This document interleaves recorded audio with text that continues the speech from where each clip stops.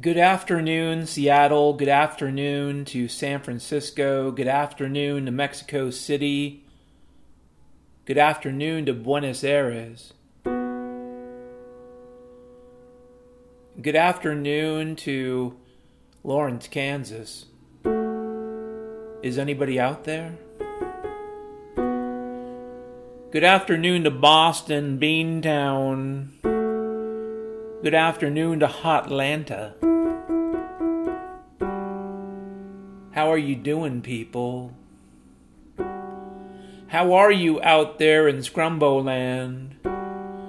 Are you grabbing life by its testicles and having a squeeze?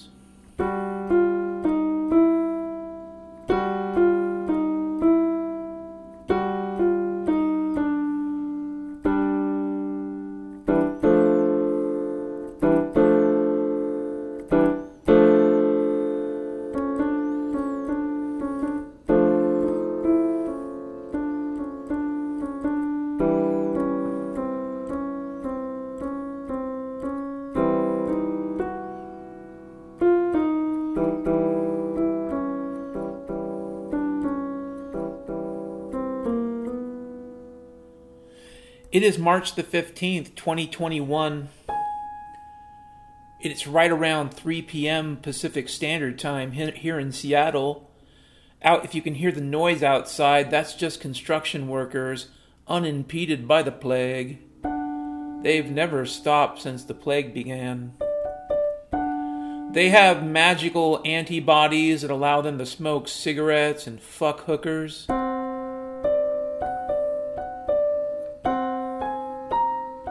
Yes. Construction workers, truckers, bankers, doctors, and everyone making bombs. They're all magically immune.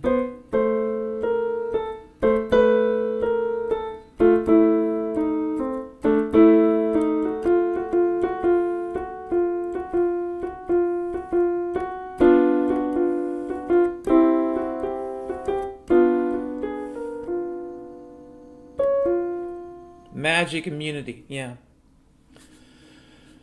So we were told a year ago by the masters of the interplanetary realm, Sector Z, Resource District 39-Yankee, also known as Planet Earth. We were told by the resource masters of Planet Earth that we had to shut it all down. We had to shut down all the stores and all the coffee shops. We had to wear masks, maybe 3 masks, maybe 2, maybe 5. We don't really know yet, do we? We were told that all the small businesses were, fuck you, small business. That's what we were told to save one life. Fuck you, suicides. Fuck you, cancer treatment. Fuck you, diabetes. I call it sugar herpes. We were told that in order to save some abstract COVID life that, to my knowledge, no one's actually really proven in any deep philosophical sense to be the case for me, that it even exists. I know there's a lot of propaganda that people use as evidence, but I'm talking about actual evidence and observation. And from what I can tell so far, the data doesn't support the plandemic, scamdemic, shamdemic, COVID-19 monkey herpes, Tide Pod challenge. The data does not support it. The data doesn't. And where there is a spike in dead people that they can't cover up, it looks a lot like murder, suicide, cancer, heart disease, drug overdose. A lot of deaths from desperation and sadness and hopelessness. And these are caused by COVID, but not by the magical fucking monkey herpes. These are caused by the actual reaction to the bullshit, mindfuck, psyop, monkey herpes.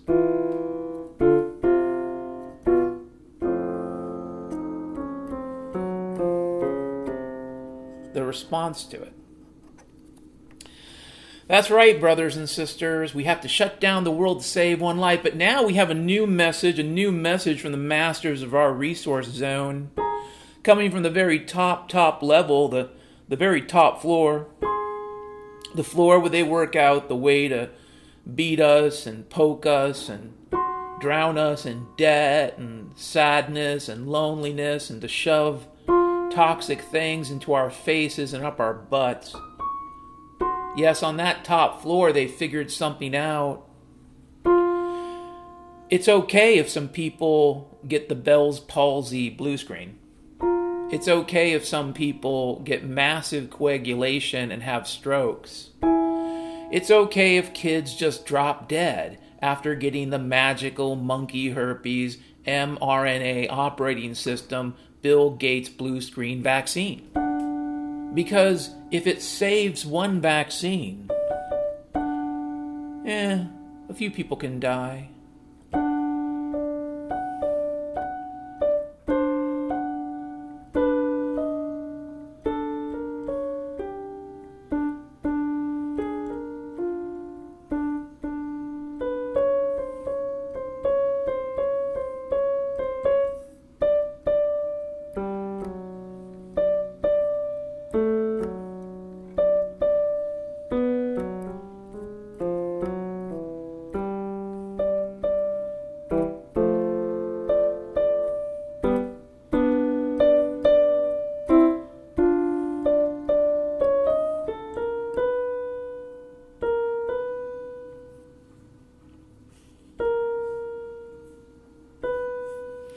If it saves one vaccine, babies, old moms, dads, homeless people, prisoners, definitely prisoners, especially if they're Uyghur prisoners in Western China.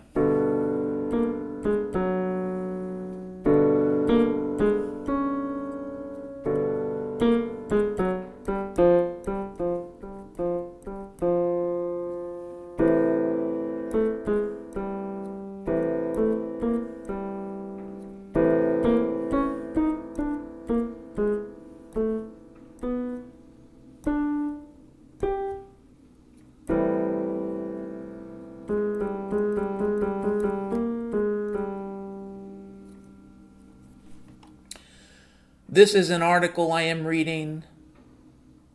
I'm going to read this article here. It's from Sky News, published on March the 12th, 2021. Headline, COVID-19, Oxford AstraZeneca jab. And remember, jab also means punch. Oxford AstraZeneca jab is, and I quote, excellent, and no reason not to use it, says who? And before I continue to read this article by Ian Collier, isn't that a funny headline? COVID-19, Oxford AstraZeneca jab is, and I quote, excellent, and no reason to use it, and no reason not to use it, says who? Says who? I think that is the fucking question. Who is telling us to take these fucking vaccines? A World Health Organization expert said, you can translate this as a person that reports to the Bill and Melinda Gates Foundation said. And I read on. It is being checked by scientists after some countries pause distribution of it over a small number of reports of blood clots. However, spokeswoman Margaret Harris told a Geneva briefing, and I quote, no causal relationship has been established between the shot and health problems reported, calling the pause in use a, quote, precautionary measure. And I continue to quote, it's very important to understand that yes, we should continue to be using the AstraZeneca vaccine, she said.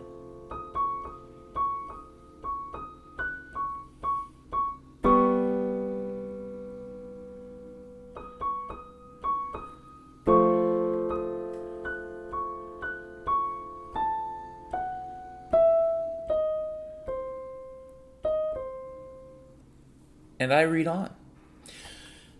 All that we're looking at is what we always look at. Any safety signal must be investigated.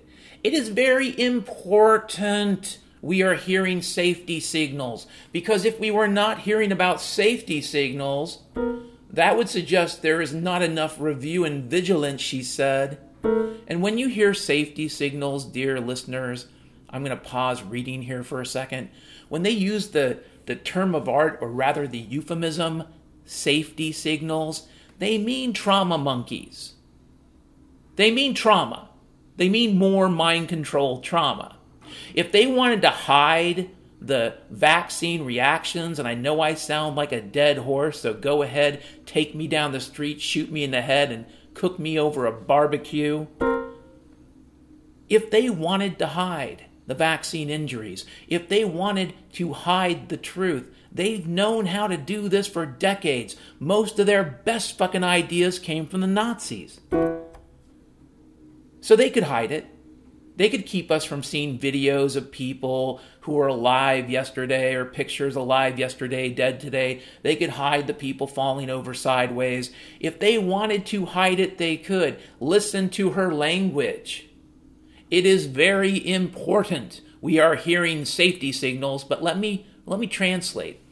It is very important we are hearing trauma monkeys, because if we were not hearing about trauma monkeys, that would suggest there is not enough trauma monkey going on, she said. Fucking, ugh. But Dan, my friend's great uncle's nephew's brother's cousin, who was traveling to France, met a dude whose brother's sister's uncle got the COVID and died. Okay.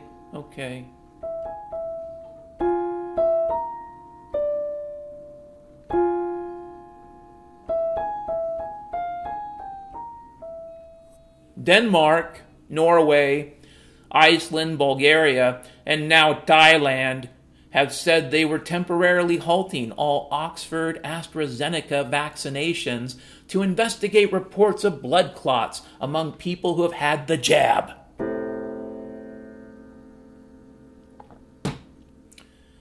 Italy also followed Austria, Estonia, Latvia, Luxembourg, and Lithuania in banning jabs from one particular batch of 1 million Oxford AstraZeneca vaccines, which was sent to 17 countries after reports of a death. However, officials in Germany and France have said the vaccine was safe and that it will continue to be used. AstraZeneca, which produced the vaccine with Oxford University, has insisted there is no evidence of an increased risk of pulmonary embolism or deep vein thrombosis. Uncle Dan's got some of those because of the sugar herpes. The drugs firm said in a statement that the occurrence is an actual fact significantly lower in those who have been vaccinated than what would be expected among the general population. The UK's Medicines and Healthcare Products Regulatory Agency, MHRA, has said there is no evidence to suggest the vaccine causes blood clot problems and that people should still get their coronavirus jab when invited to do so. Okay, a cop showing up at your door threatening to take your children is now an invitation. Remember, we took the Cherokee to a reservation, okay? Like, hey, can I have a reservation for 20,000 at El Gaucho's? Well, sure, when are you going to be here? Well, the U.S. Cavalry says it'll take a few months. And probably, even though there's 10,000 or 30,000 now or whatever, I'm thinking there might only be a few hundred by the time we get to El Gaucho's. The fastest way we can get there is this highway called the Trail of Tears.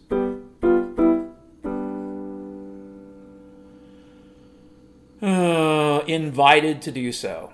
The European Medicines Agency has also backed the jab's safety and said there have been only 30 reports of blood clots among close to 5 million people given the vaccine across Europe.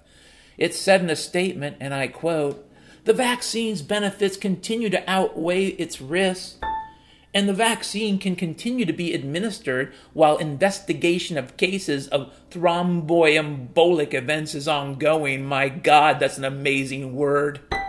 Thromboembolic. Thromboembolic. Thromboembolic. Are you standing outside? Where you going? Where you going? Thromboembolic, are you standing outside? I'm here for you, waiting to die. Will you throw a clot and send me to the sky? Thromboembolic events. So let's just, substitute in your Python program with your regular expression. Let's use a little string substitution for thromboembolic events is now substitute trauma monkey. And I'll read the statement again. It said in a statement, the European Medicines Agency, the trauma monkey's benefits continue to outweigh its trauma monkeys, and the trauma monkey can continue to be administered while the investigation of new trauma monkeys is ongoing.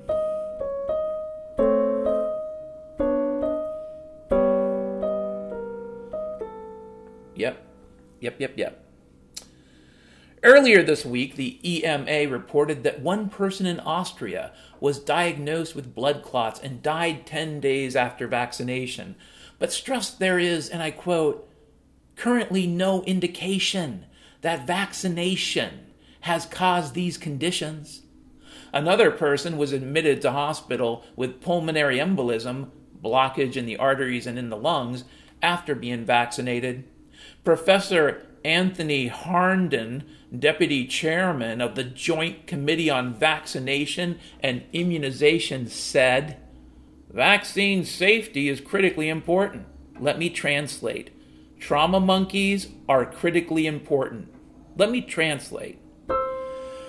The public should have confidence that both trauma monkeys used in the UK trauma monkey program are safe, highly effective at preventing trauma monkeys, including the prevention of blood trauma monkeys caused by the trauma monkey.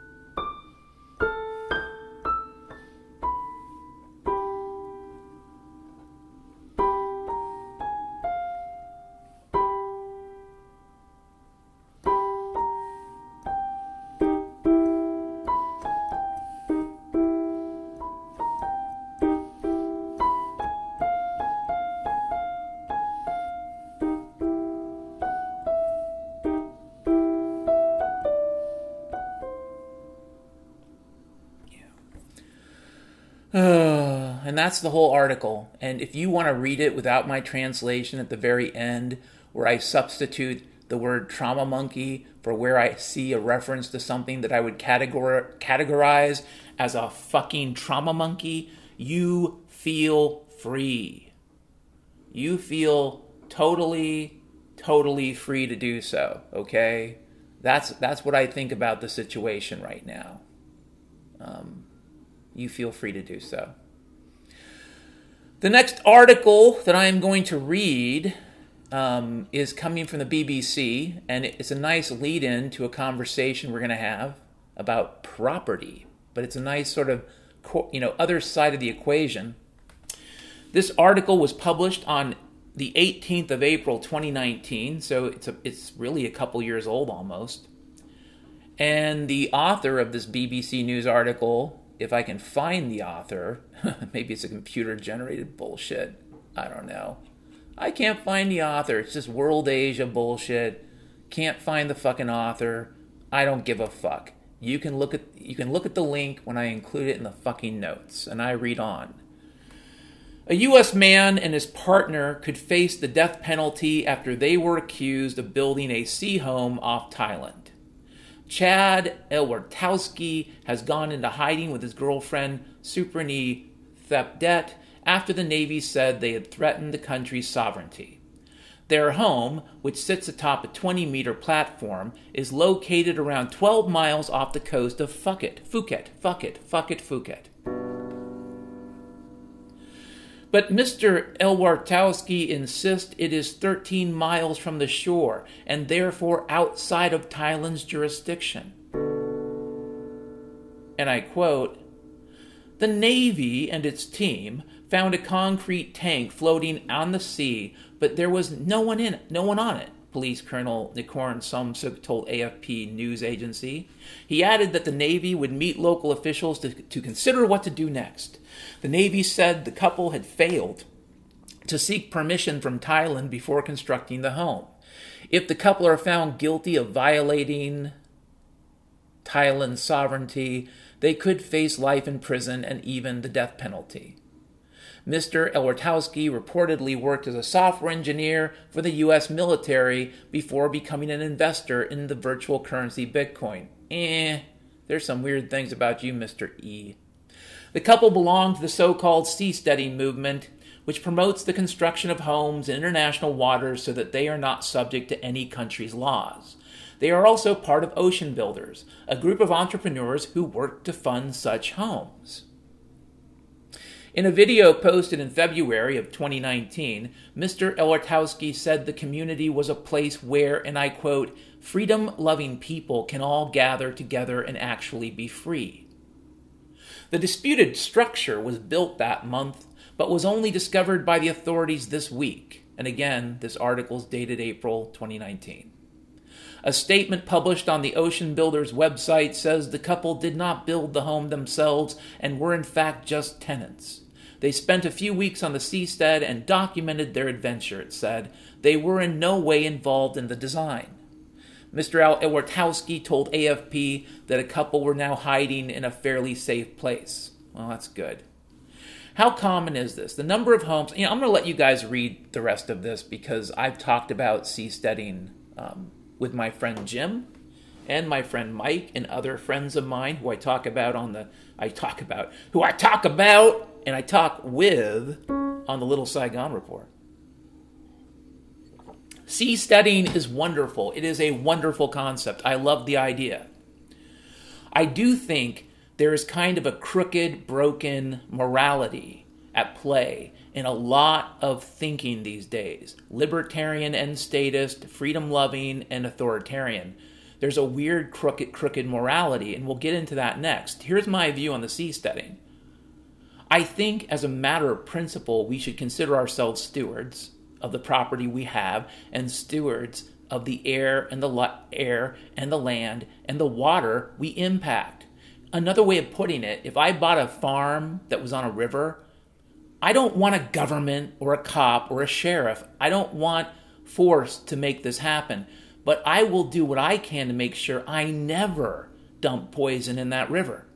I will make sure I do everything I can to have a buffer green zone. So whatever shit I'm using, if I'm farming, especially if I'm using Norman Borlaug type techniques to farm, I will do what I can to make sure that poison gets nowhere near the river. But the fact is, I'd never Norman Borlaug it because that is treating the soil like shit and the air like shit and the water like shit. And that comes back to haunt you, fucker. So yeah, I'm a big supporter of seasteading. I actually think a great seasteading movement would be to say to the United Nations, the world government, you guys have treated the oceans like shit. Fukushima was one of the best examples of how you don't give a fuck. Give us the opportunity to seastead and we will clean up your fucking mess. I think that could be made to work. I think it could even turn a profit. But it would never be allowed because it's an actual solution. It's not trauma monkey anymore. It's not trauma monkey. It's not a law. It's not a committee. It's not a cop. It's not a lawyer.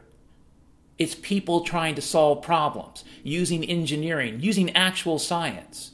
We could clean up the oceans while at the same time building free societies. We could take all that fucking garbage and we could turn those things into floating archipelagos. We could give rest and respite and create ecosystems for fish that have been cooking and frying under all the government poison. These are things that could happen in a free world. These are things that could happen in a rational world, even if it isn't totally free. But if you happen to live in our world that is chock full of crazy and also chock full of people who want to hire a cop to beat their neighbor, then yeah, that doesn't really work. I don't know anything about Mr. Elwartowski. I don't. I don't know if he's a good guy or a bad guy. I don't know what the current state is. Like, it's been a couple years, so I don't know. He could be in jail. He might not be in jail. I probably could have found a better link for this, but the fact is, I think that people should be able to do that. And also, I think that people, wherever they live, should consider themselves stewards of the air and the water and the soil. I don't think we should treat these things like crap. I don't want a law. I don't want a cop to go on your property. If you're going to be the one scumbag in my neighborhood, in my community, that decides to pour poison into the river, I don't want a cop, because I'm pretty fucking certain that reality will work its way out, will work its way through. There will be justice. If you think you can poison your neighbor's water, I promise you, you will find out that that is not the case in a free world. In the world we live in, somebody hires a lawyer, somebody passes a law, somebody gets a cop, and then what you end up with is you end up handing out flyers to Asian Americans in South Seattle saying, don't eat the crab in the Duwamish. And that is all the taxes and the lawyers and the court cases and the research papers. That's what all that bullshit led up to in our world. In our world, someone can poison the fuck out of the world as long as you get a flyer that tells you to not eat the fucking crabs. Well, that's fucking great.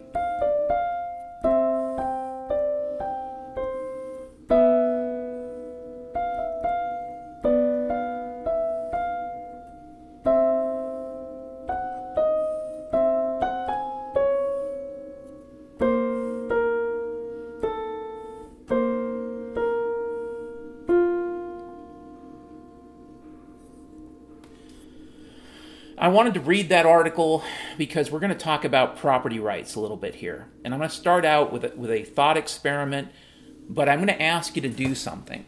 I'm going to ask you to do something really important. I'm going to ask you, no matter what your moral principles are, I'm going to ask you to think in terms of what would actually happen, like what is reality. Like, for example, there are people who think that healthcare is a right. Like, you have a right to be able to go to a hospital, you have a right to a doctor, but nothing in the natural world like that ever fucking happens. Nowhere in nature does such a right exist.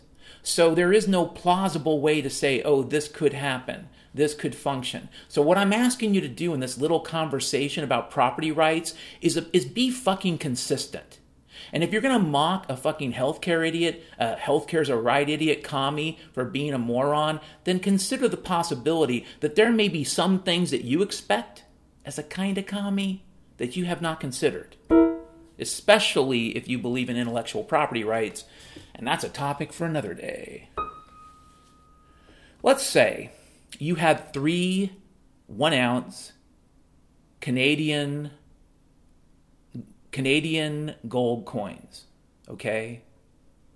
Canadian mint gold coins. Let's just say 3 1-ounce coins. Let's just keep it 1-ounce gold coins, 3 of them.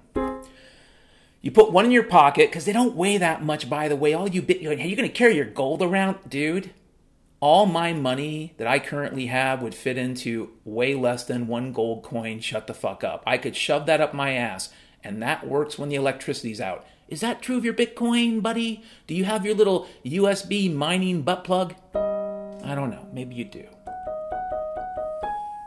Yeah. Let's say you have 3 gold coins. And you take one of those gold coins and you put it in your pocket. And then you take the other 2 gold coins and you leave them on a bench in Pioneer Square at 9 p.m. on a Friday night. And then you're just not going to see them for a couple days. You're going to be back on Monday to pick them up, to take them back with you.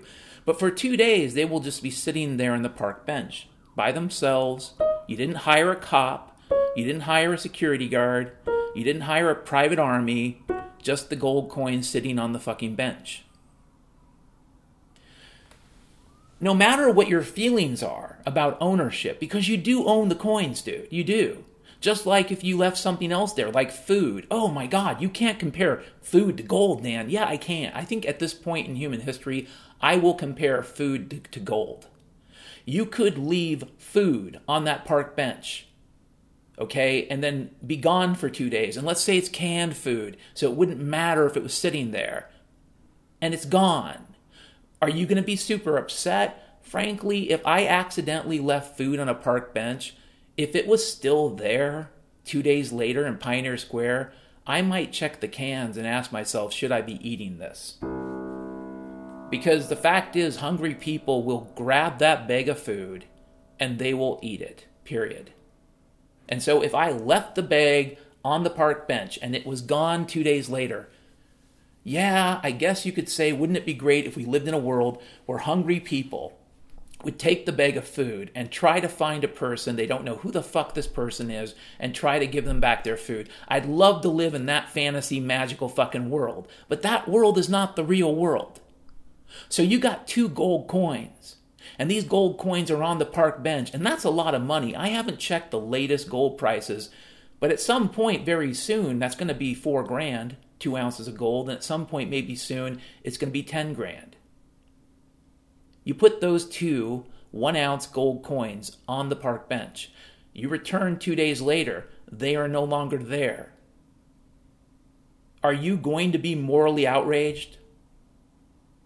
Are you going to waste any fucking time on moral outrage in 2021 over that? And keep in mind, you live on the same wretched, crooked Death Star with me. You live in the same central bank neo-Stalinist hellhole. You know as well as I do that it is a system of lawyers and bogus rules and lots of crooked deals. It is quite literally the institutionalization of organized crime. That is the system you live in. And you're going to get morally outraged if your 2 gold coins are gone. So let's talk about a different kind of property. Let's talk about land. You know, remember Lex Luthor? Talk about creative motherfuckers. Here's a guy that saw a land opportunity, I think in Nevada. He could buy a bunch of land in Nevada. If only he could trigger the San Andreas Fault.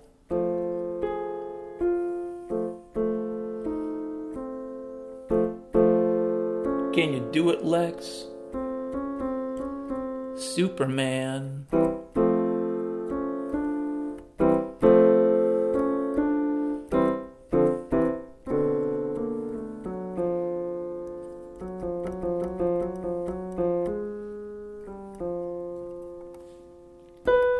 Is Otis blocking you with his bad energy? Oh, Otis. Miss Tessmacher.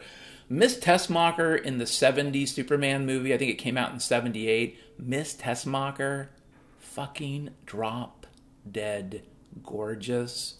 I must admit, in my teenage years, I married her a few times. Miss Tessmacher. I love you, Miss Tessmacher. Can your dress accidentally split open so your boobs spill out in my face? Fucking Lex. Lex, fucking Lex. Everybody wants to be Lex. Anyways, Lex had a grand scheme. He'd buy his land in Nevada. He would trigger the San Andreas Fault with an accidental nuclear explosion. There'd be a giant super mega earthquake. California, for the most part, Southern California, and let's just be clear on this, some of the shittiest parts of California. Some of the crappiest parts of California slip into the ocean. And no. I don't think that that's a good thing. It's not moral. It's not principled. That is an example of using force and stealing and theft. That is theft. It's a very complicated form of theft. Welcome to 2020 and 2021. Best case scenario, you are living through the biggest robbery in human history. It's complicated. You kind of have to have a PhD in bullshit, but you are living amidst the biggest robbery in human history, and that is if you are lucky. And maybe it's the reset from the biggest robbery, and that is if you are lucky, in my opinion. I think a lot worse than that's coming, folks. A lot worse. So you, on the other hand, are not Lex Luthor. You buy a piece of farmland in Nebraska. And I don't know if Nebraska is a good place or a bad place. So substitute your favorite fucking state. And you buy like 100 acres. And one day you might retire. One day you'll build a cabin. One day never comes. It just sits there. You don't really pay any property taxes because it's in a county without any property taxes. It's just sitting there. And then everything goes to hell. And when I say goes to hell, I mean you live in Seattle and those 100 acres are in Nebraska. And the phone systems start out unreliable. And then a few months later, they basically bleep out of existence. Yes. You've got military intelligence cars driving around saying, soon we'll restore the cell network. Soon we'll restore communication. But that is a PSYOPs trailer, not a friendly message center, okay?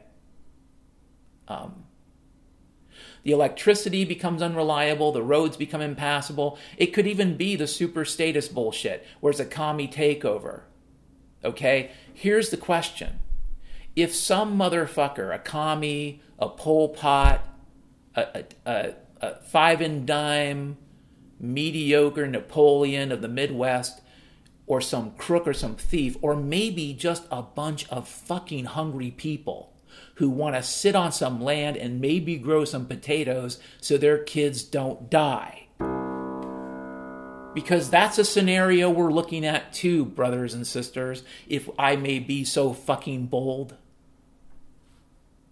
If that happens, is it wrong? Is it wrong that people squatted your property without your knowledge? Is it wrong that they did that they usurped that? Yes, it is wrong. And I'll tell you what, I would be willing to wager that most people in situations where they steal food or try to find a little bit of warmth some night or the best place to fucking poop so they don't die, I think most people are not trying to hurt people. They're just trying to survive in a wretched situation, in a civilization that no longer has exits, in a civilization where the frontier closed 100 fucking years ago, and all these other frontiers they tell you about are really just ghettos. They're not frontiers. And if space is a frontier, it is a limited frontier, statistically speaking, so far. Okay? So you've got 100 acres in Nebraska, and you have no means of observing your property. You have yourself no real resources because you've lost money and you've lost stuff, and your own situation is tenuous.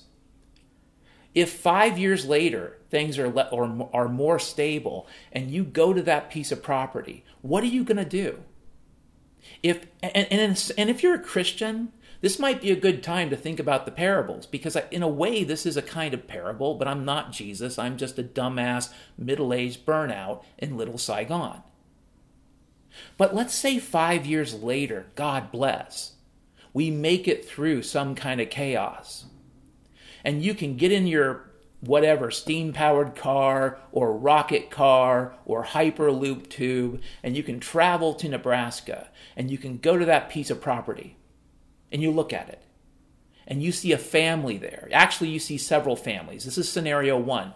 You see several families. You see them treating the water with respect. You see them treating the soil with respect.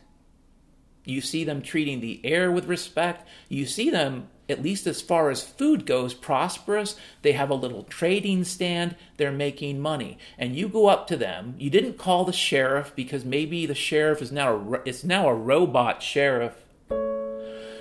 Yes, the robot sheriffs of 2035 are going to drive you insane.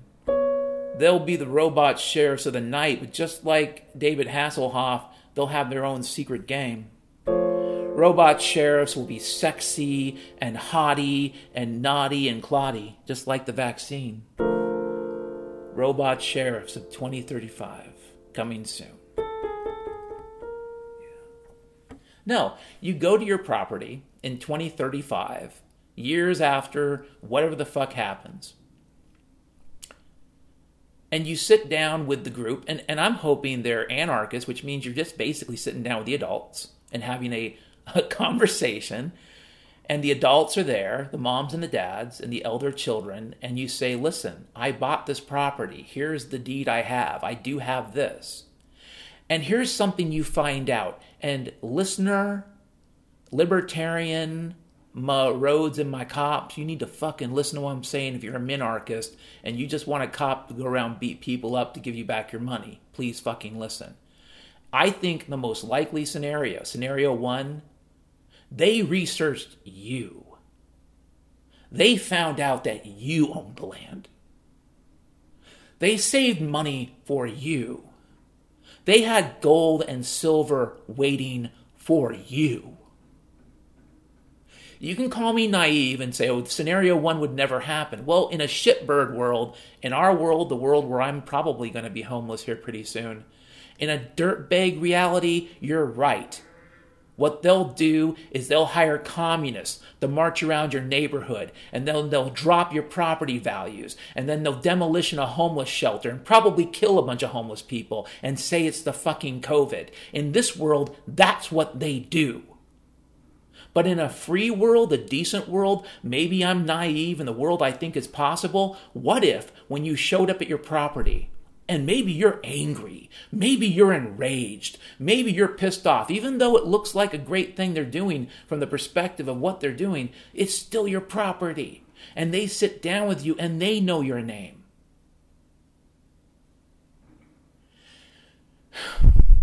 And they show you the kids that didn't starve because they used your 100 acres to not just be there, waiting. They used it so people wouldn't die. What do you do in that first scenario? Well, here's what I think. I think that if I were a good Christian, which I don't know that I am, I would sit down even if I were angry. I would see what they were saying, and then finally they would say, listen, it's your land. What do you want to do? I would say, listen, let's come up with an agreement for whatever back rent you would owe, and then maybe let's keep this going and figure out a way to share this, because it looks like what you're doing is cool and it's feeding people and it's a healthy thing to do with the land and you're respecting the resources. It looks like there used to not be a forest and now there's a forest you've started. It looks like you're actually being stewards to a beaver pond that's going to become a small lake. So you're actually restoring the ecosystem and bringing back vitality. So what I would hope is I was a good Christian, I would say, listen, let's agree upon past rent. And man, I don't want Bitcoin. I mean, although I don't think there would be any at that point. But I'll take the gold and the silver, and I'll take a food agreement. So periodically I get some food. I'll figure out how to ship it. You don't have to figure that out. But I want a food agreement. And let's do that. Let's come up with a fair way for you to live here, not be tossed into the nowhere land, to keep doing the cool things you're doing, and for me to get paid. Now, scenario 2 is worse. And scenario 2 is the one that people who want sometimes referred to as a security guard or watchman society, watchtower society. There are libertarians who just assume have Pinochet in charge and have a bunch of cops who only enforce property rights. The problem is, once lawyers are involved, the concept of property rights gets really, really, really gross. So people want to say, well, we can have Pinochet, and we can have helicopters, and we can have cops, and just a few property rights laws, but then you're going to have lawyers probably, and once you involve the lawyers, you're fucked. Okay?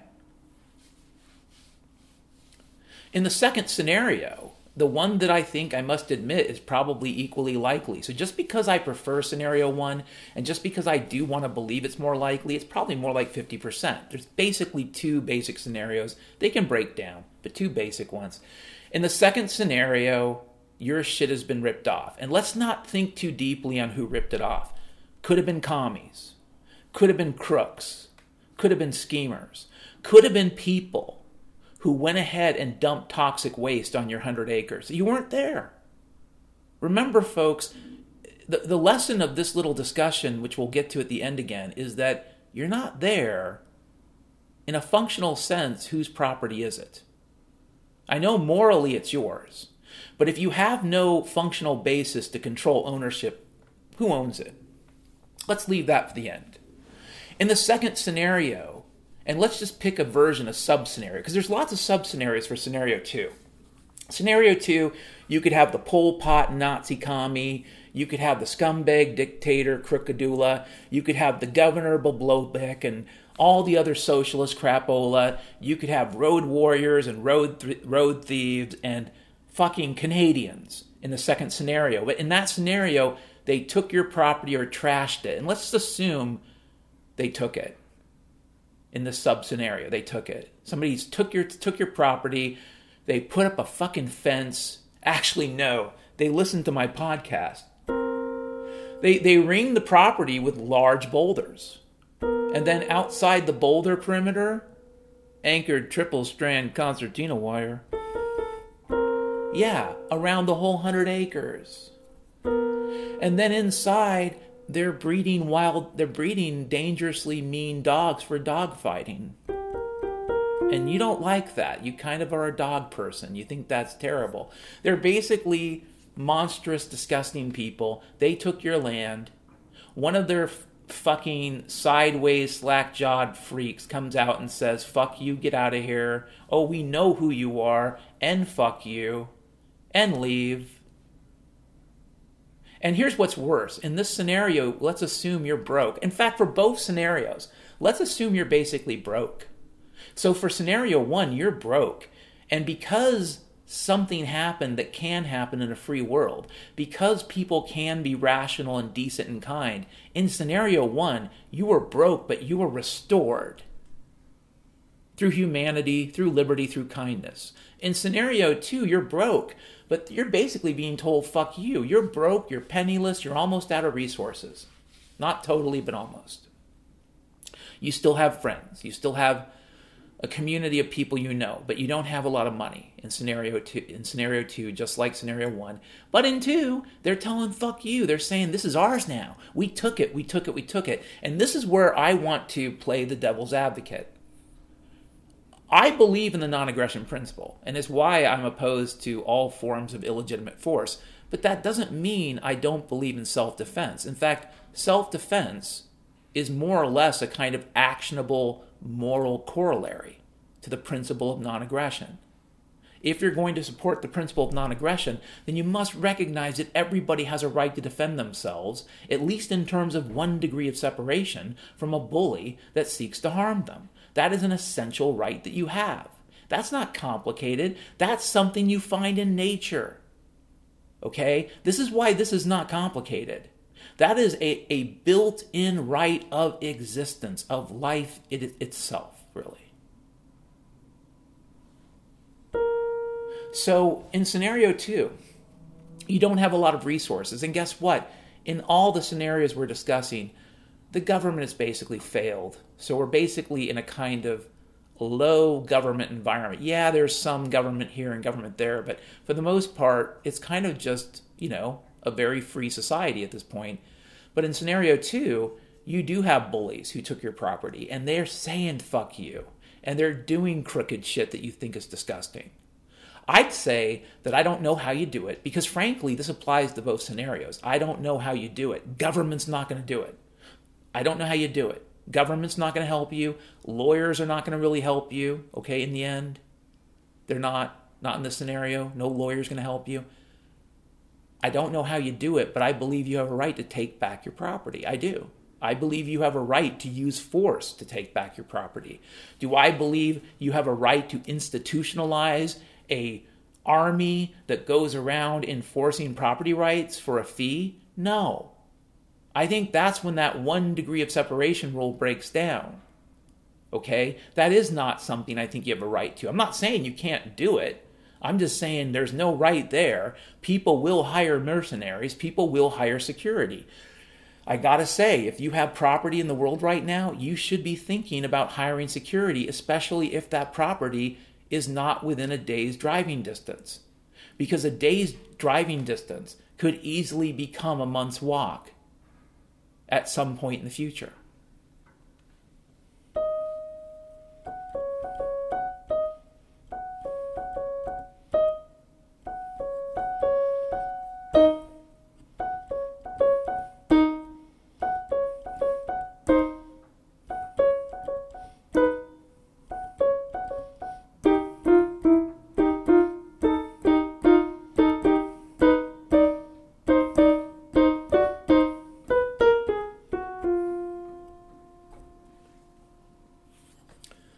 So in the second scenario, if you are able to contact your friends, your buddies, like I have a friend named Jim. If you've listened to my podcast, you've probably heard of him.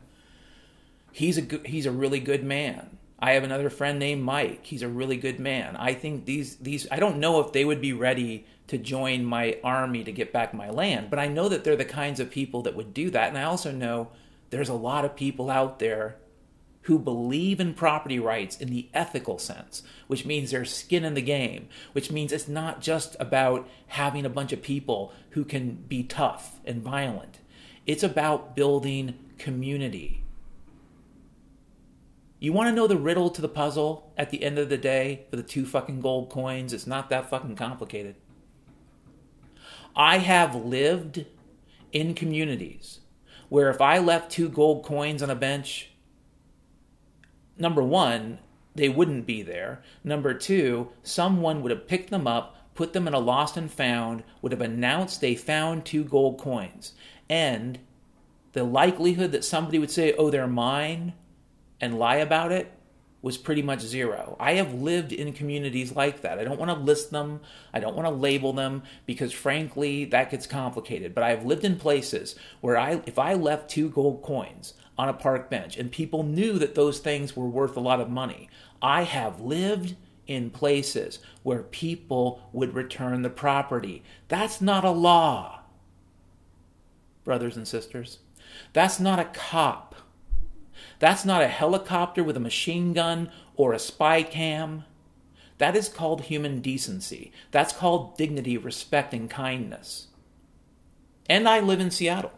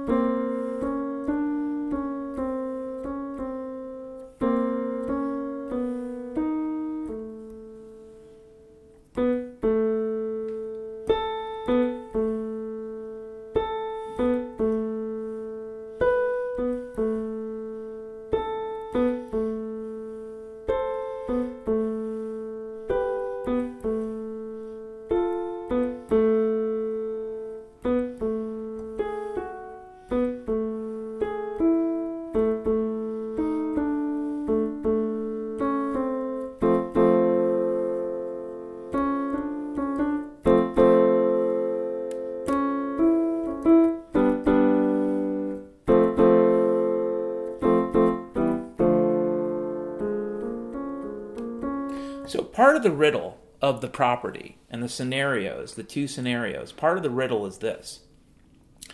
The ultimate form of security, and this is something you find in nature, brothers and sisters, and you also find it in the Bible, which seems to me to be a kind of an indubitably true thing. If you find it in the Bible and in nature, it's probably a really fucking great idea. The basic way you protect your property, whether it's 2 gold coins or a camcorder or anything, is by building a community around yourself and participating freely in a community around yourself where people respect and Maybe they don't always love, but people respect each other and understand the limits and the lines. None of that can be legislated. None of that can be forced.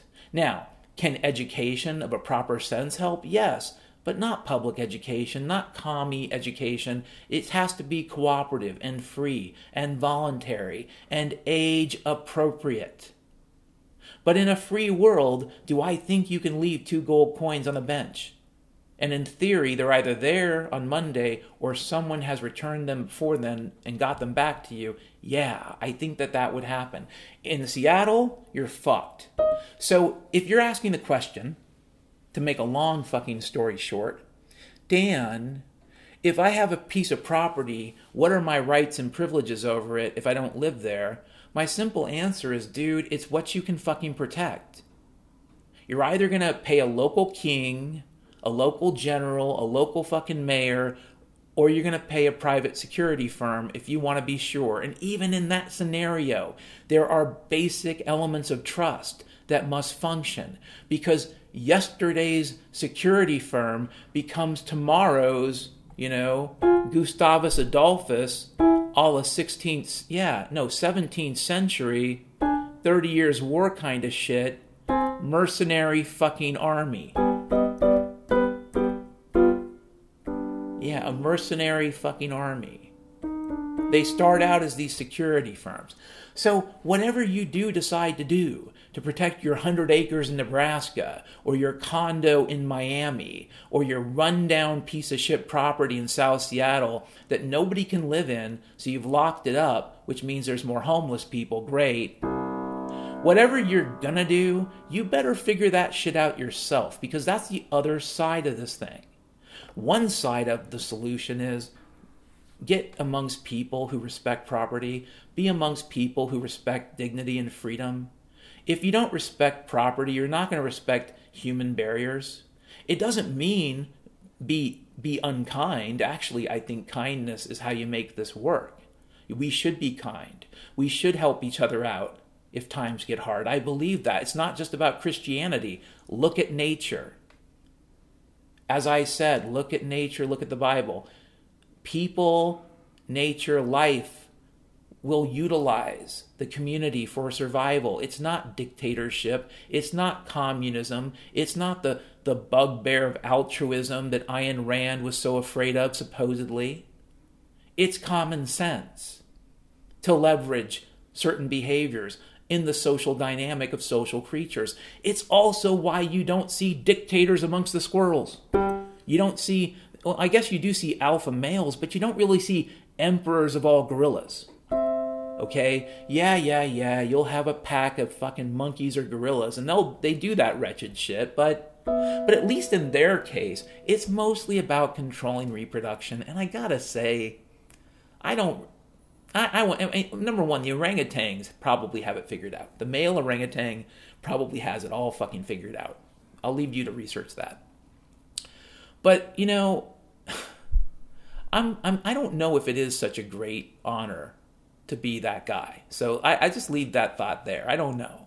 I think being that guy is stressful in every fucking direction. Being that guy is probably not a great job. But on the other hand, maybe it's listen, don't hate the player, hate the game, right?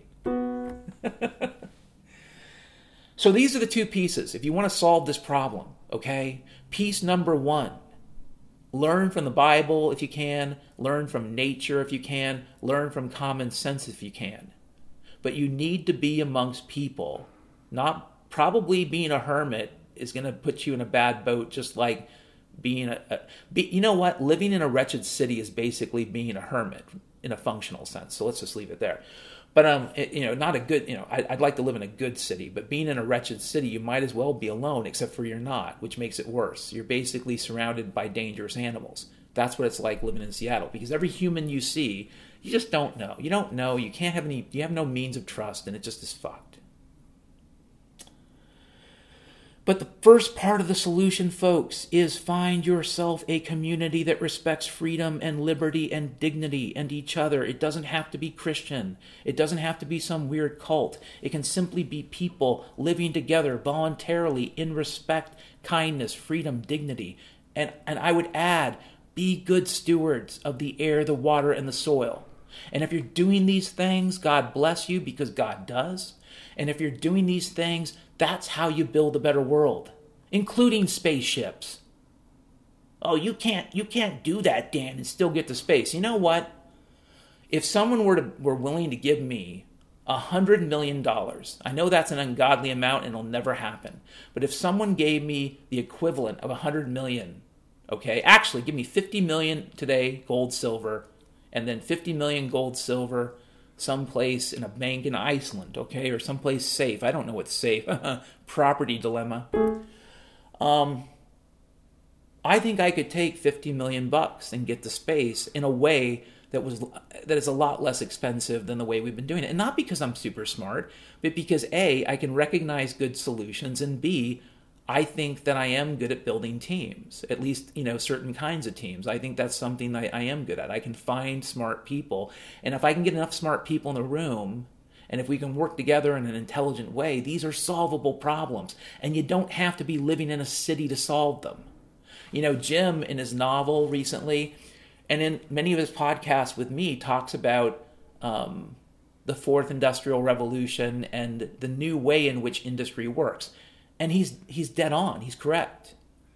You can build decentralized factory systems. You can actually build systems now for building extraordinarily complex things, basically using distributed manufacturing and distributed integration. And frankly, if crypto, or rather the blockchain, if the blockchain has a kind of valid space, this is the valid space for the blockchain. And I'm going to say something nice about the blockchain. I think for managing the basic transactional relationships in the distributed factory, the blockchain can be very useful because it allows you to be outside of the financial system, because in reality, you're just moving money from one account to another. But the problem is, in the distributed system, there's no banks, and also part of your factory might be 10,000, well, not 10,000. Part of your factory might be halfway around the world. So what do? Well, the blockchain could help with that. I think it could. I'm going to say that one nice fucking thing about the blockchain, okay? In the case of managing the problem of the internal finance of a distributed factory, but the point I'm trying to make is really quite simple. You don't have to be living in a fucking city to do the hard things you think are so hard. That is part of the mind fuck. That is part of the trauma monkey. They tell you the only way we can get to the moon is by having mega cities and mega cops and mega pollution and mega toxicity, and that is mega bullshit. We can do great things without harming each other or harming the earth. I know you think that's crazy. Some of you, not probably the ones listening, so I'm probably talking to the demons living in the wall. So to the demons living in the wall, we can do great things, folks. Amazingly fantastic things without harming each other and without harming nature. It is totally feasible, okay? We can build communities where leaving 2 gold coins on a bench just means a friend of yours has to walk another mile. Oh boy, I had to walk home tonight. I saw your gold coins. I thought about going to the track. No, he didn't. But the point is, yeah, the worst case scenario is probably a friend of yours knocks on your door and says, shit, did you leave this gold? And it's like, fuck, dude, thank you. Wow, did we just experience a little bit of how a free society would, could, should, can, must, will work? That's what I think about your problem, about your slum house in Seattle that you don't live in.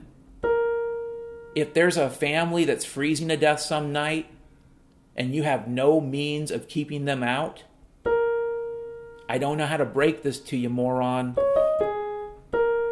The family will break in. They will try not to die for the same reason the raccoon will break in, for the same reason the fucking squirrels will break in.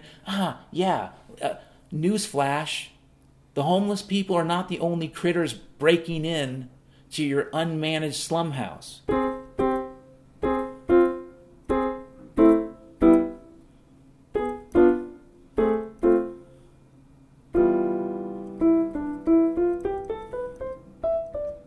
Oh, fuck. Okay, next topic. Because I beat a dead horse.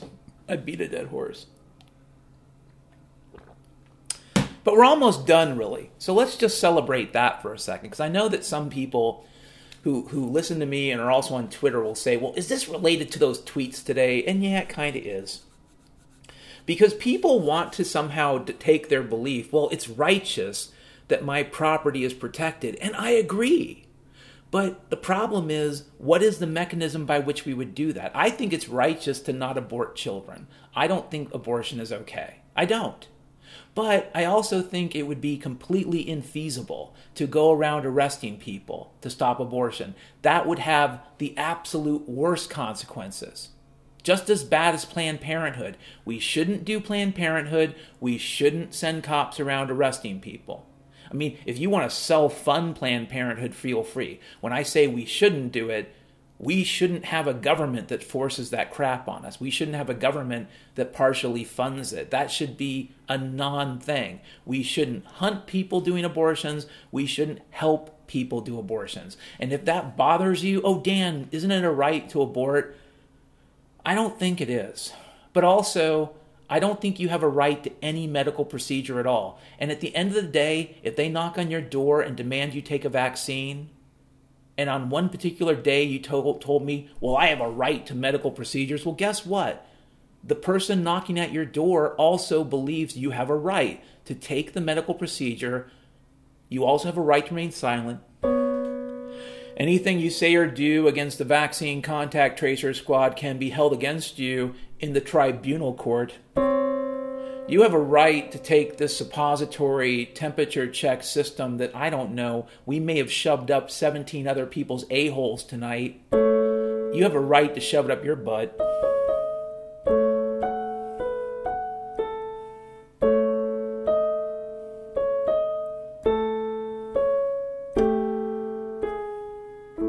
And the same thing's true with property rights, folks.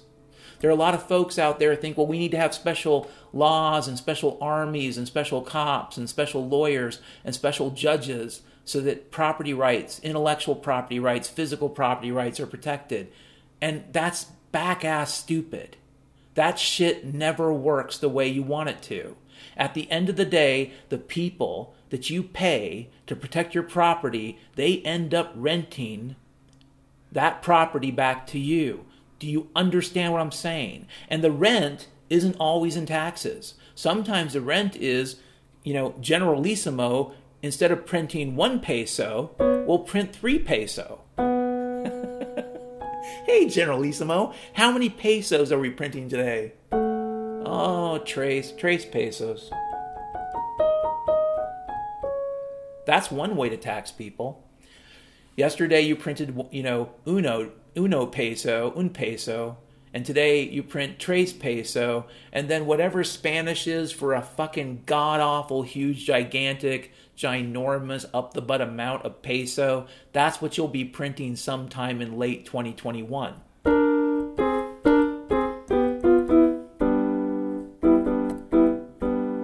Sometime in late 2021. So that's the thing about wanting to protect your property rights, is that, yes, I agree, you have property rights. I believe this morally. But I also think you have to ask yourself, what is the natural mechanism? And I already told you, I gave away the secret. A, you need to be amongst people that respect property rights. And B, ultimately, you are responsible. Whether you're an octopus collecting little shells in your little fucking condo at the bottom of the sea, I'm talking to you, octopus. You're so greedy with your shell garden.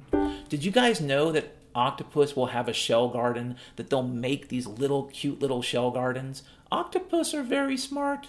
I mean, they're also, crafty and greedy and kind of materialistic. I mean, if there was a shell garden type Home Depot place, oh my God, the octopus would go crazy.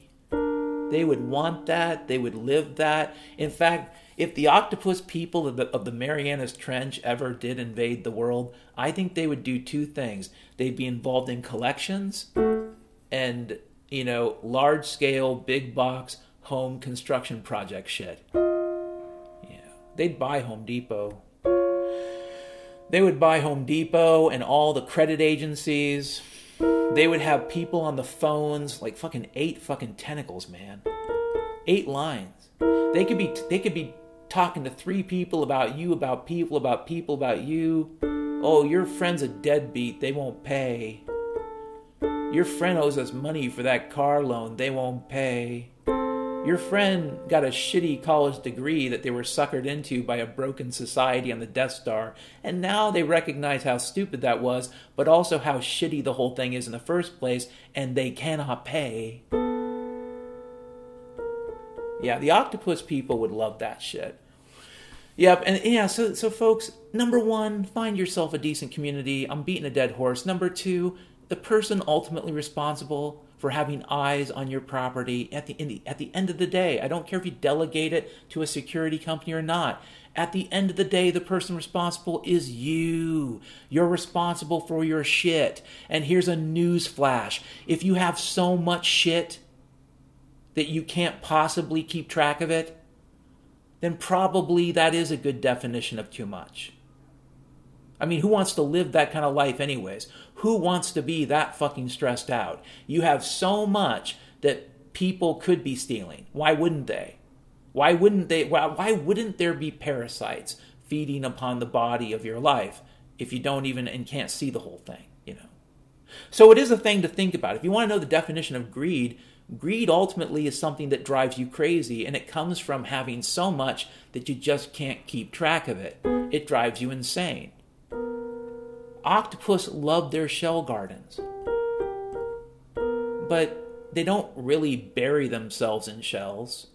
And we all need food, but we don't have to eat all the food.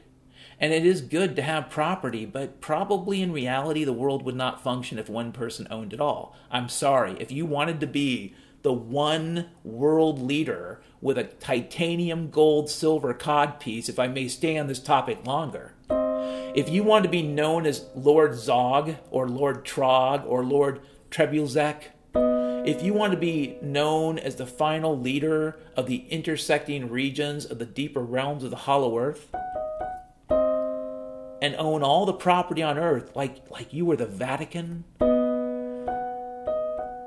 isn't it funny the Vatican is begging for money right now? Why don't you sell some of that property, Mr. Pope? Oh, we can't do that. That's part of the parish. Yeah, I don't know.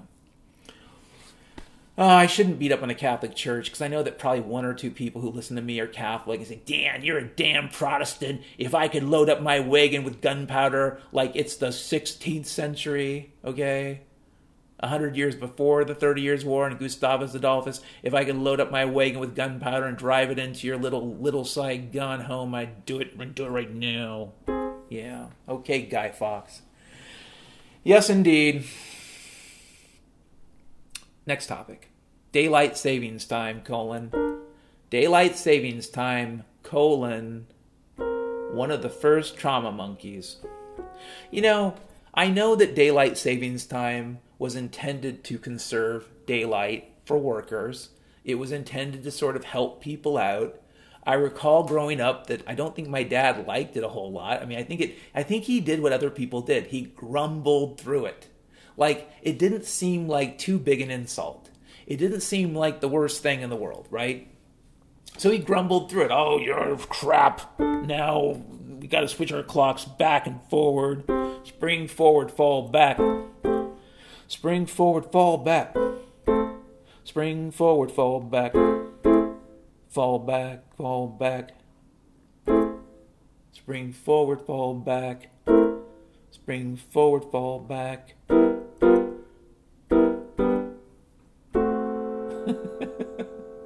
Spring forward, fall back. Spring forward, fall back. Spring forward, fall back. Spring forward, fall backwards. Spring forwards, break your neck. Jump on top of the train.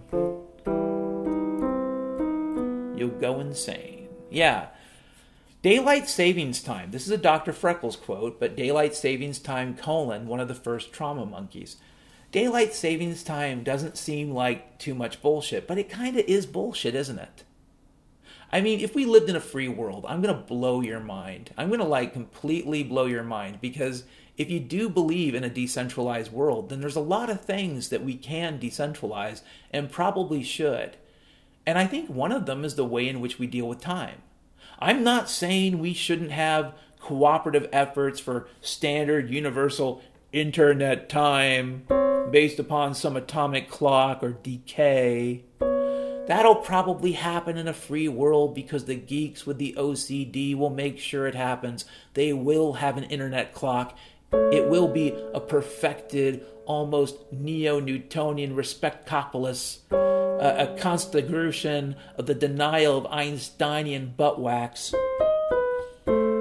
Yes, in a free world, I think the geeks and the dweebs and the freaks, they will set up the standard clock. So if you're obsessed with time, then you will know the time on planet Earth. And yes, it will be based upon a region, so it's localized, of course. But there'll be the standard time, like Greenwich Mean Time. In fact, in all likelihood, something like that would just stick around. We would have GMT. We would probably do the time zones exactly the way we do them now. The thing that I think would go away is shit like daylight savings time. But even more importantly, I think the way in which time governs our life would change.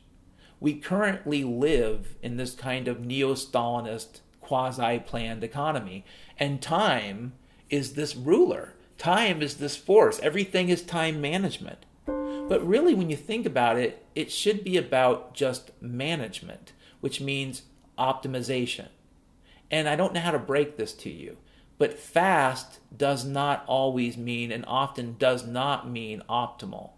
Fast can often mean sloppy, shitty, crappy. It's kind of like the agile movement, like a bowel movement. A lot of people, including the creator of Agile, who I think supposedly the project he discovered Agile on, he failed to make it work or something. I don't know. The story about that is as murky as Satoshi. Needless to say, I don't give a fuck about the story about that. What I will say is this. As I've seen Agile done in all of its little weird variants, what I have found is this mastery of optimizing towards the constant change in a business owner's daily breakfast.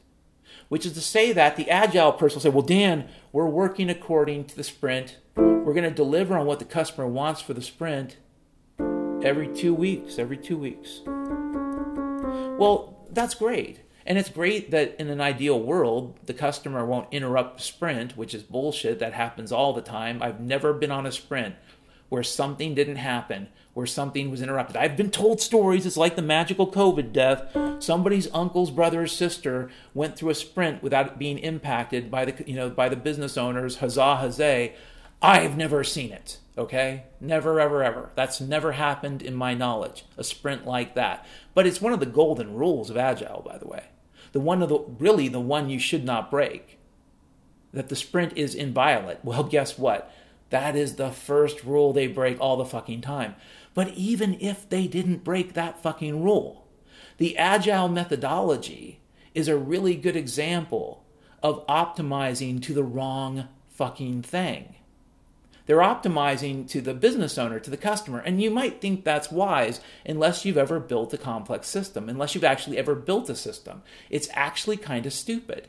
The reality is, some of the most innovative technology that has ever occurred was not the result of consensus or committee meeting. It was the result of intelligent people coming up with solutions that work.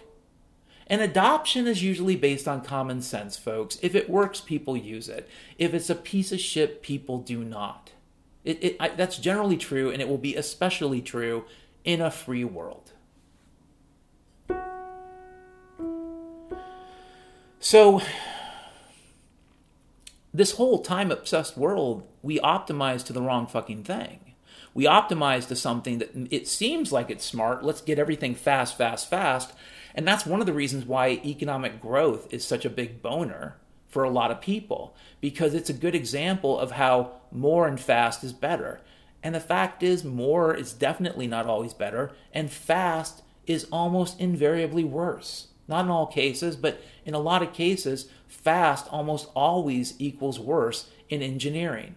There are rare examples of people rushing shit. Now, yeah, you can talk about Kelly Johnson and Skunk Works, but here's what I'll say. They were left the fuck alone. Like, I can promise you, their fucking wives and hookers didn't know what the fuck they were doing unless those guys broke their secrecy oath. They were left the fuck alone. That's number one. Number two, they had a huge budget. So thinking about Skunk Works is like thinking about Willy Wonka, Fantasyland, Santa Claus fucking home in North Pole bullshit. Okay? So number one, they were left alone. Number two, they had a ginormous budget. And number three, they didn't really work to time. They worked to delivery. In fact, the history of project management is the following. You set deadlines, but deadlines do shift. Why do deadlines shift? Because we live on planet Earth. Stuff happens. There's things you can plan for, and there's things you cannot. Some of us would love to believe we can plan for everything. That's what a Stalinist says. That's what a statist says. I can plan for every eventuality. No, you can't. God can, if you believe in God. But if you don't believe in God, that means the person that does it is nobody. There's nobody doing it, or there's God. That's it, but not you. You can't plan for everything. You can do the best you can do, but you can't plan for everything. So the first step to not fucking up a project, any project, I don't care what the project is, understand the fucking goals. If the goal is to build an effective piece of software, do that. If the goal is to keep a bunch of business owners happy because they had some weird avocado toast one morning for breakfast before Scrum review, do that. Okay? But understand what you're working towards. Okay? I think if you want to build solid systems, that should be your goal, the solid system. How you get there, that's called tools. Frankly, Agile's not that great. Oh, Dan, you can't say that. Well, I did, and fuck you. And given the general level of engineering excellence that I've seen in the last few years, double, triple fuck you.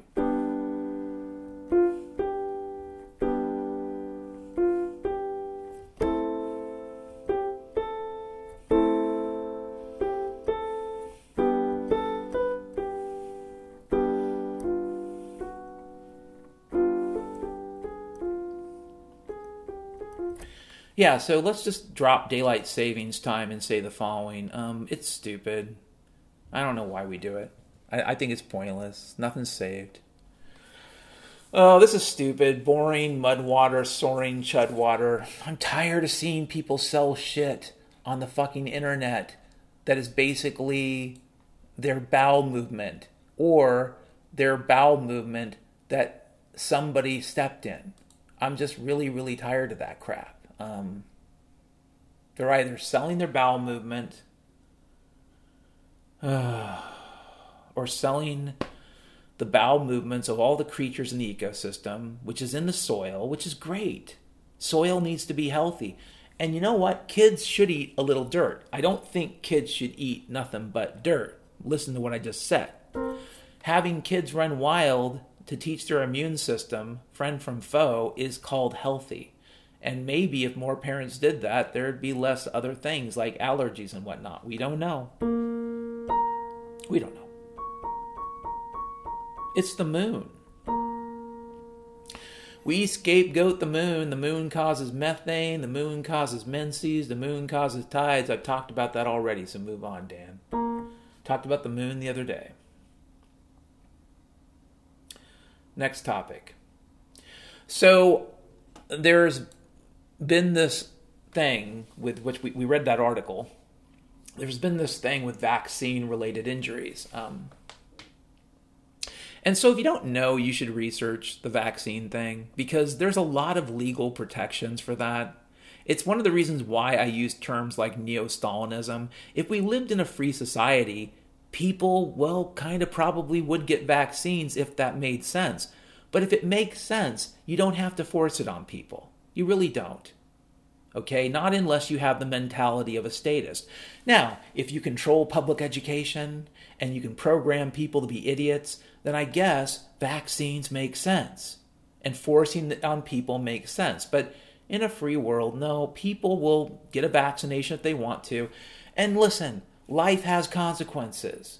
Okay? Food is sometimes poisonous. You can have all the FDA regulations in the world. People still sometimes get E. coli from some beef they ate and die. I don't know what to tell you about that. That is called life. Did no one give you this?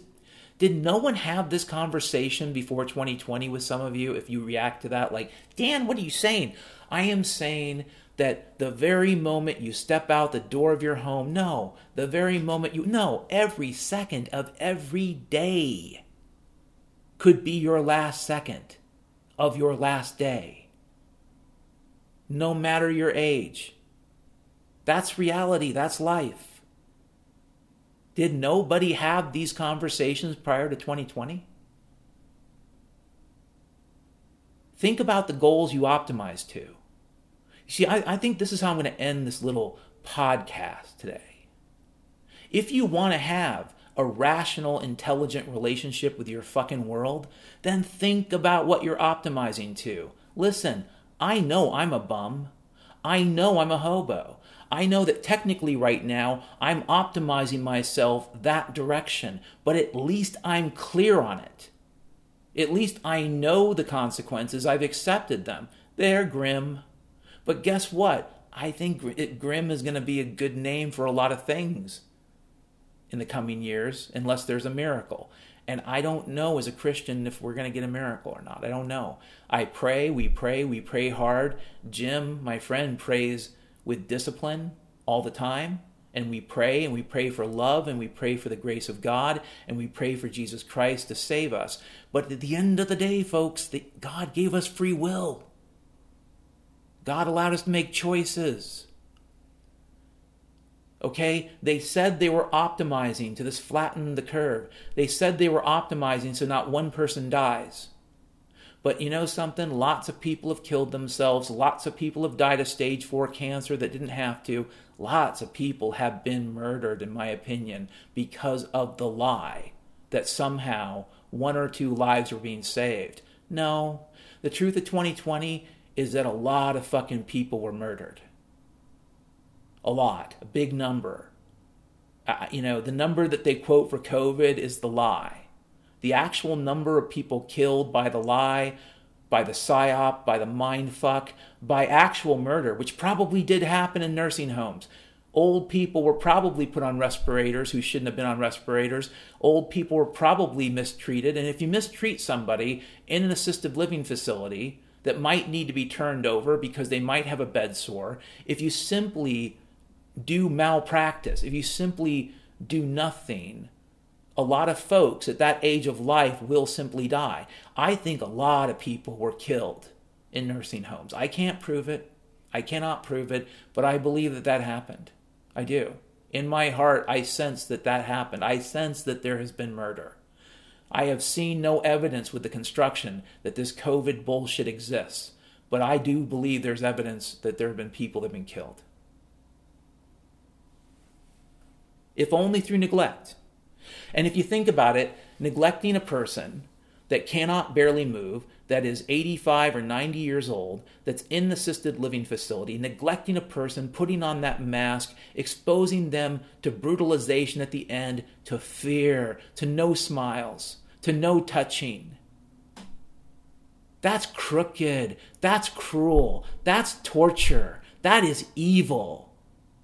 And if it turns out the reason you optimized to that goal was a lie, I would suggest reviewing your metrics.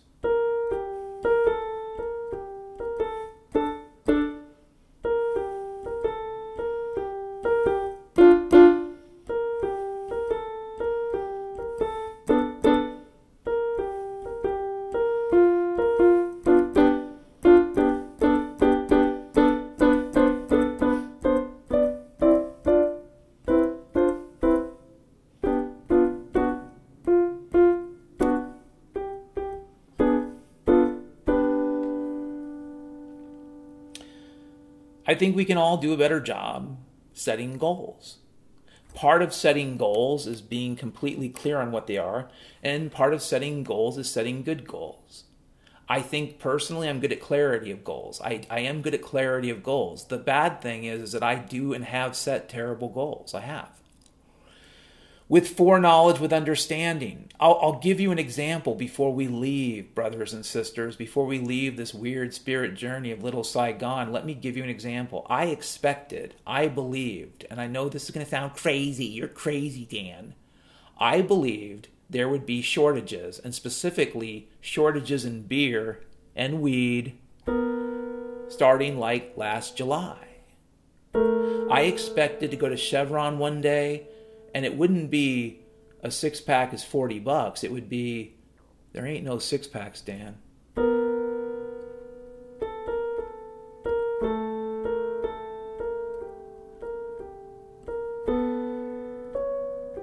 That's sad.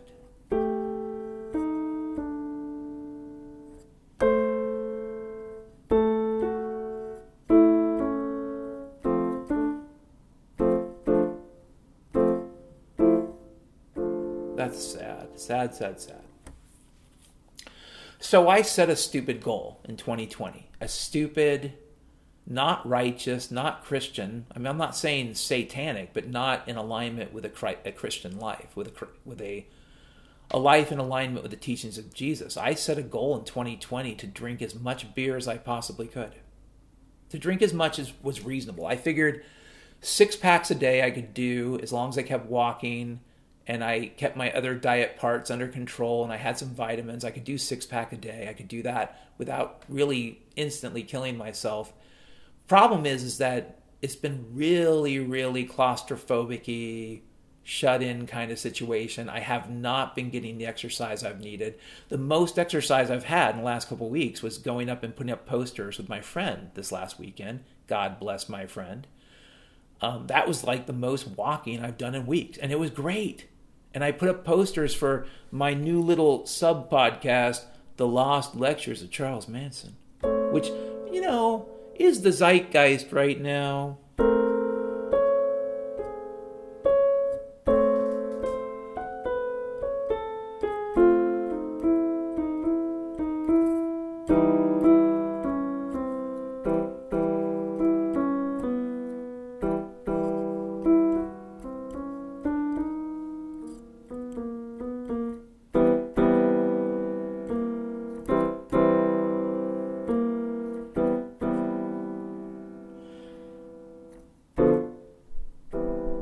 It is kind of the zeitgeist, you know, Charles Manson thing.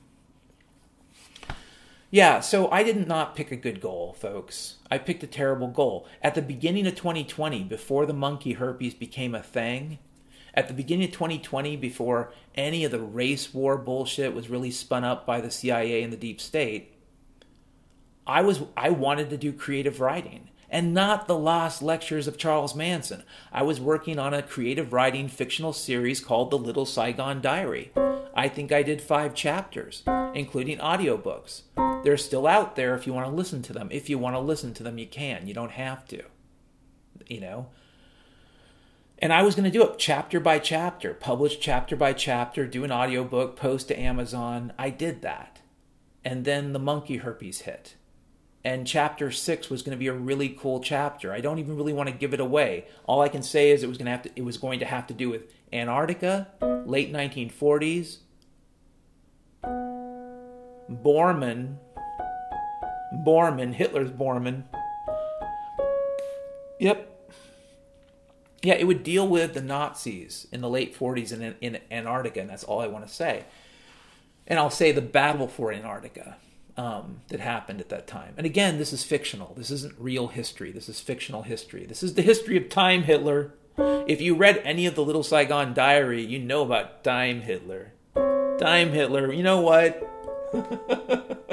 Time Hitler explains a lot of the wretched shit that's going on right now. Or even Hitler's in the moon.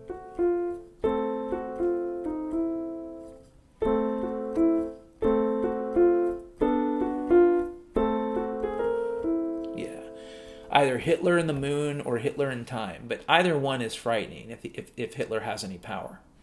Yeah, time Hitler. So I'm going to close out this podcast. I'm going to say the following. I too need to pick better goals. I need to pick better goals. We all do. If our goal is to have a free society, then anything we optimize towards the use of force is bad. It's going to end up with cops and gangs and chains and pipes and 2x4 with big old carpentry nails driven through them, carried by hairless gorillas. If we choose force and violence and bullying and the state over respect and cooperation and freedom, we have a choice. We've always had a choice. This is the wretched thing about 2021 and 2020. And this is the beautiful thing about the works of Ayn Rand, especially the novel We the Living. We always have a choice. We do, in the end. We don't simply have to go on to the train.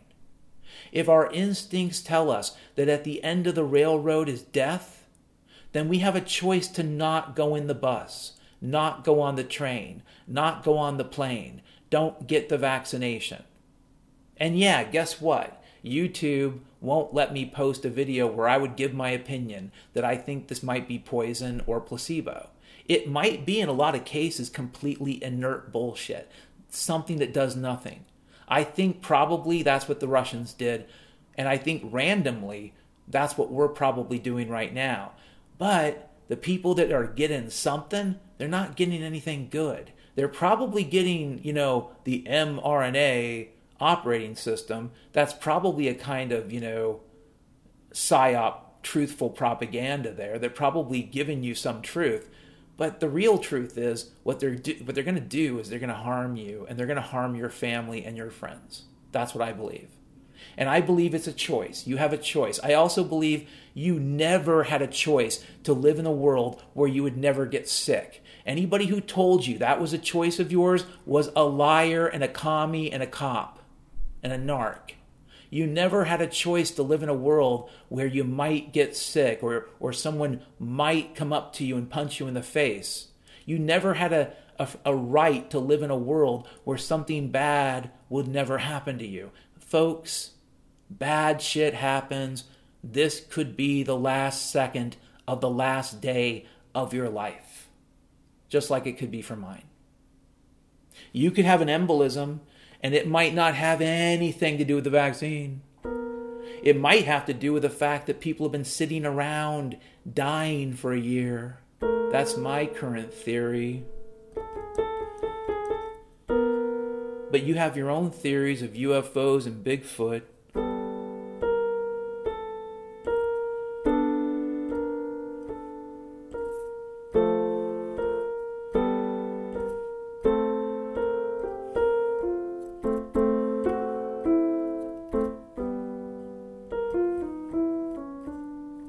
It could be Bigfoot. Could be Bigfoot, could be the CREAGLE. God forbid the raven, the crow, and the eagle somehow share their sperm and their eggs and breed some super raven that weighs 50 pounds and forms groups of 25 called an onslaught of CREAGLE. And they sing really good, really great renditions of Frank Sinatra and Johnny Mathis and Ella Fitzgerald. And you'll hear them singing Ella in an alley some night. Like I said the other podcast, I'll say it again. You need to hear this. You need to hear the truth of it. You'll be walking down the street of your life on some grimy night of the Raytheon sky. And you'll be walking by an alley near Broadway and Pike. And you'll suddenly hear this beautiful rendition, Lullaby of Birdland, dum bum bum. You're hearing Lullaby of Birdland, sung by Ella.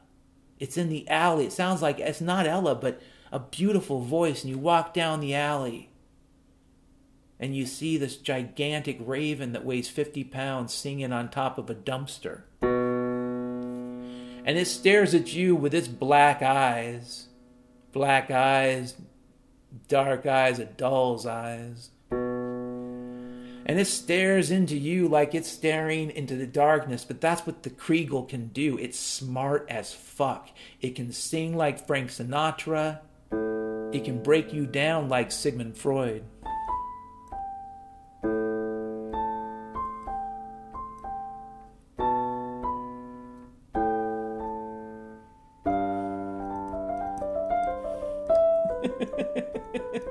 Can you hear the pitter-patter?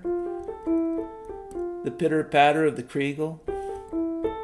And they can fly. They can fly, but they can also just walk really fast. And they look like little midget folk wearing, very formal outfits in the alley until you get close.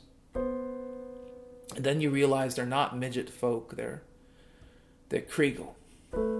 And this will be your last second of your last day of the rest of your daylight savings time.